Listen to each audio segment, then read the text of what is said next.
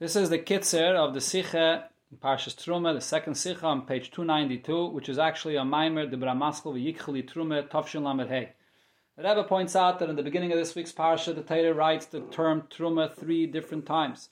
As Chazal tell us, Gimel Trumas Nemru beParsha Azayis v'Yikhli Truma, that refers to Trumas Adonim.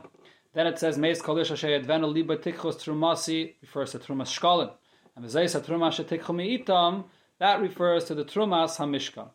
So these are the three Trumas mentioned at the beginning of the Parsha.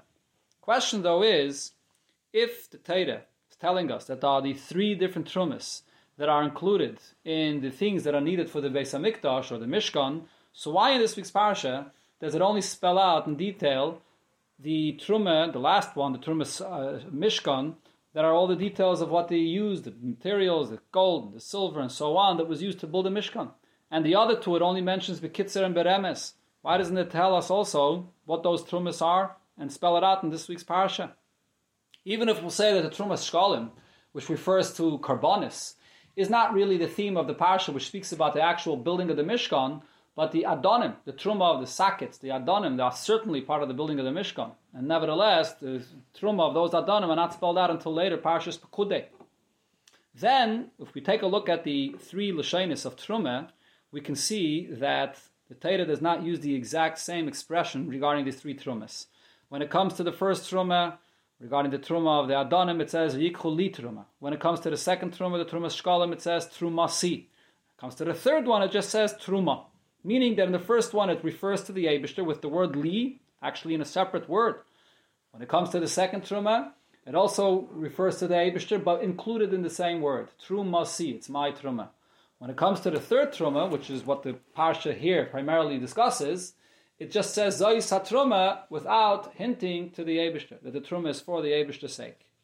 And the Rebbe quotes a very strange medrash that says that the four materials that are used in this week's Parsha, Zav, Kesef, Nechoshes, and Oiris Elim Adamim, hint to four Malchias that brought about Golus.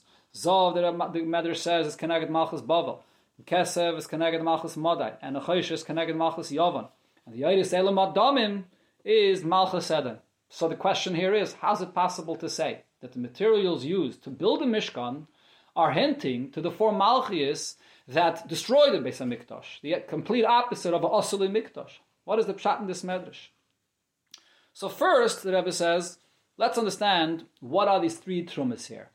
Just like we find regarding the creation that it says that the world stands on the three pillars, Torah, Avodah, and Gemilas Chasadim, so to benegate to the building of the Mishkan, which is the fulfillment of the purpose of creation.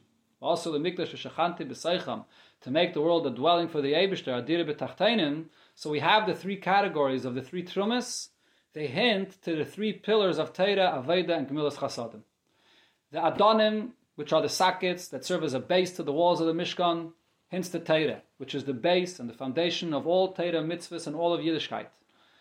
The Avodah, the Trumas HaShkolim, that is, which is the Karbonis that was brought through these Shkolim, is of course the Kav of Avodah, the Avodah of Karbonis, and then the Tfilis, which are B'Makom Karbonis Tiknum. And then the Trumas HaMishkan, which are all the other physical materials used to build a Mishkan, hints to all of the mitzvahs, which in general are included in the category of Gemilas Chasadim, to elevate the physical, to use them for a mitzvah. So these are the three categories that we build a Mishkan with. What is the difference between these three categories, Torah, Avodah, and Gemilas Chasadim? The reason why they're divided into three different categories is because each one has its own particular contribution in the relationship between the Yid and the Eibishter, or bringing the Eibishter into the world. When it comes to Torah, Torah is etzloi. It's the Eibishter's. It's his delight. It's his chachma. It's dvarai ka'esh. It's the Eibishter's fiery words and wisdom. And the Eibishter opens up his ideas and allows us to learn Torah, and it comes down for us to be able to learn it here below. However, even after Torah comes down below, Torah in essence is completely removed of the existence of the world. And it doesn't change even after it comes down below. It remains apart, separated from the mitzias of the world. Unlike mitzvahs, which the whole idea of a mitzvah is that there is commanding somebody to fulfill the mitzvah.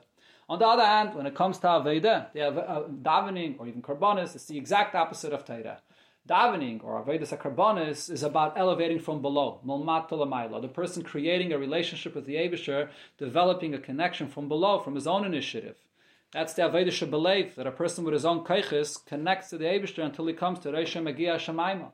So while a person has in Torah a much higher level of Etzlai, of the Eibishter himself that's in the Torah, but he doesn't become unified with that Torah, like he does when it comes to davening. In davening, whatever level he does reach, he's there. The person is on that level. He worked on attaining that experience of connection to Hashemayim that he's on, so he becomes unified with that level. That's a tremendous milah that there is in the kav of Aveda.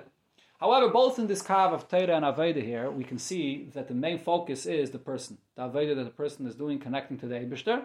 It does not involve as much bringing it down into the physical entity of the world. Whereas when it comes to the third kav, which is Gemilas Chasadim, here the main focus is, and the main purpose of creation is to bring the Eibishter down into the physical objects of the world, into the Dvarim Tachtonim and the Gashmis of the world itself. And therefore over here in mitzvahs, we can see all mitzvahs are limited. Every mitzvah has its particular shear, or maybe even time, when it could be fulfilled. Whereas when it comes to Torah and Aveda, even here in this world, is an experience which is unlimited. Torah is Arucha Meretz Midah, and davening is ultimately to come to Hashemayma, which is unlimited. Mesiras Nefesh, an Ava of Bli Gvul, because the focus over there in Torah and Aveda is not bringing it down into the limitation and the physical of the world. This explains the three different expressions of Truma that the Torah says. When it comes to the first, V'yikhuli Truma, which is the Truma of Adonim, referring to learning Torah. So here the Rebbe points out the fact that the Torah says V'yikhu, not V'yitnu. You would expect the Torah should say V'yitnu, you should give. It says V'yikhu, because that's what Torah is. Torah is taking, drawing down from above to below. And the Torah writes, Li, referring to the essence of the Eibishter, but it says Li and Truma in two separate words, because when it comes to learning Torah, you're drawing down the essence of the Eibishter, which is Be'ein Areich, to the Metzias of the person. So even after you have the Torah come down and unified in his understanding and his brain, however, that doesn't mean that the person is transformed and that the person is on a level where he's one with the essence of the Eibishter. The Eibishter, the essence of the Eibishter, the Oisiyat and Leichen, which is in the Torah, remains completely Be'ein Areich to the Metzias of the person that learns. It's even possible that an Adam Bilti Tahir learns Torah, and the Torah is there in his intellect, and he remains an Adam Bilti Tahir. It didn't transform him. So therefore the Li and the Truma, which is the Aveda, the person learning, remain apart, remain Ben Areich from each other.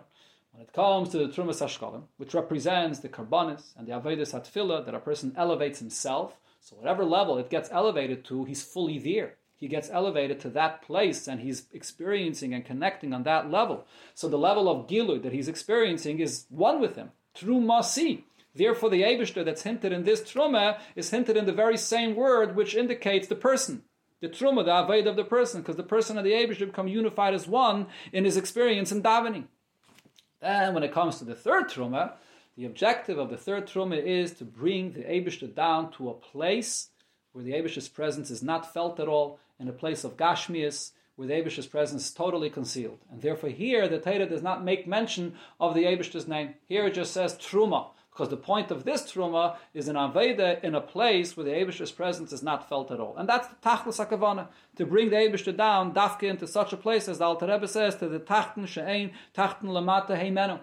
So we have all three trumas here in the building of the Mishkan. However, the main purpose, and therefore the main arichas and the details of the parsha, are the materials used of the physical world to build a Mishkan, because that's the main purpose of creation, to make a dir b'tachtaina for the Eibishter.